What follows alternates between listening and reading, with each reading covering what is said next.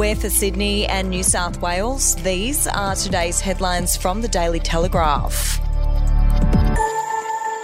The practice of teachers choosing their friends or the union delegate to conduct official evaluations of how well they deliver lessons and manage a classroom of students will cease after the state government put a stop to the practice. Under new rules instigated at the direction of Premier Dominic Perrottet and Education Minister Sarah Mitchell, principals will now choose which staff member conducts an audit of a teacher's performance. If you would like to read more on that story today, you can take out a subscription to the Daily Telegraph at dailytelegraph.com.au or download the app at your app store. It's been revealed a husband kept his wife alive by breathing into her mouth and begging her not to give up as they clung to a tree in floodwater while holding their youngest two children.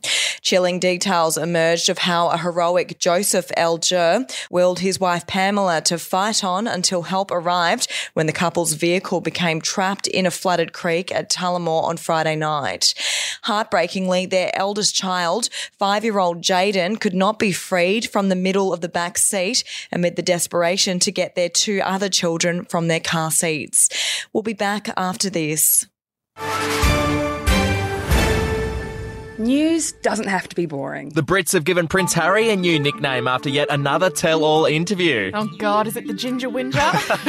Let the team at news.com.au get you up to speed each day with their podcast, From the Newsroom. A couple were busted joining the Mile High Club. Well, I guess they can't fly Virgin anymore. Politics, sport, red carpets, royals. Get all the goss in just a few minutes. Follow From the Newsroom wherever you get your podcasts from.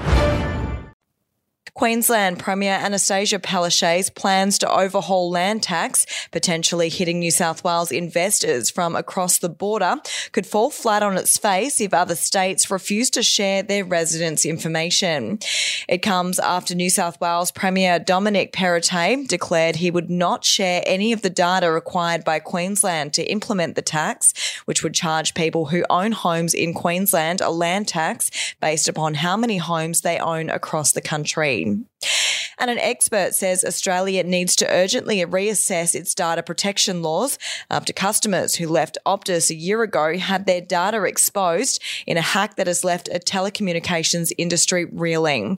The Telecommunications Act 1979 requires companies such as Optus to keep some customer data for at least 2 years after accounts close.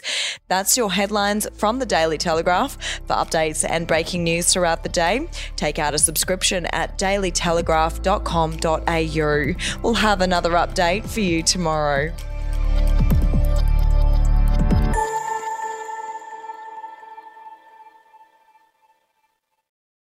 Are you ready to get an inside look at crime from someone who has investigated some of Australia's worst crimes? It was like Aladdin's Cave. The luminol found bloodied footprints and bloodied handprints on a wall, so it's just like a horror movie. Former homicide detective Gary Jubilant sits down with cops, crims, addicts, victims, small-time cheats, and big-town lawyers as they tell their incredible stories. My house got raided. Next thing you know, I got bail refused. Next thing you know, I'm on a truck to Parklea Prison. Listen to I Catch Killers early and ad-free on Crimex Plus on Apple Podcasts today or wherever you get your podcasts.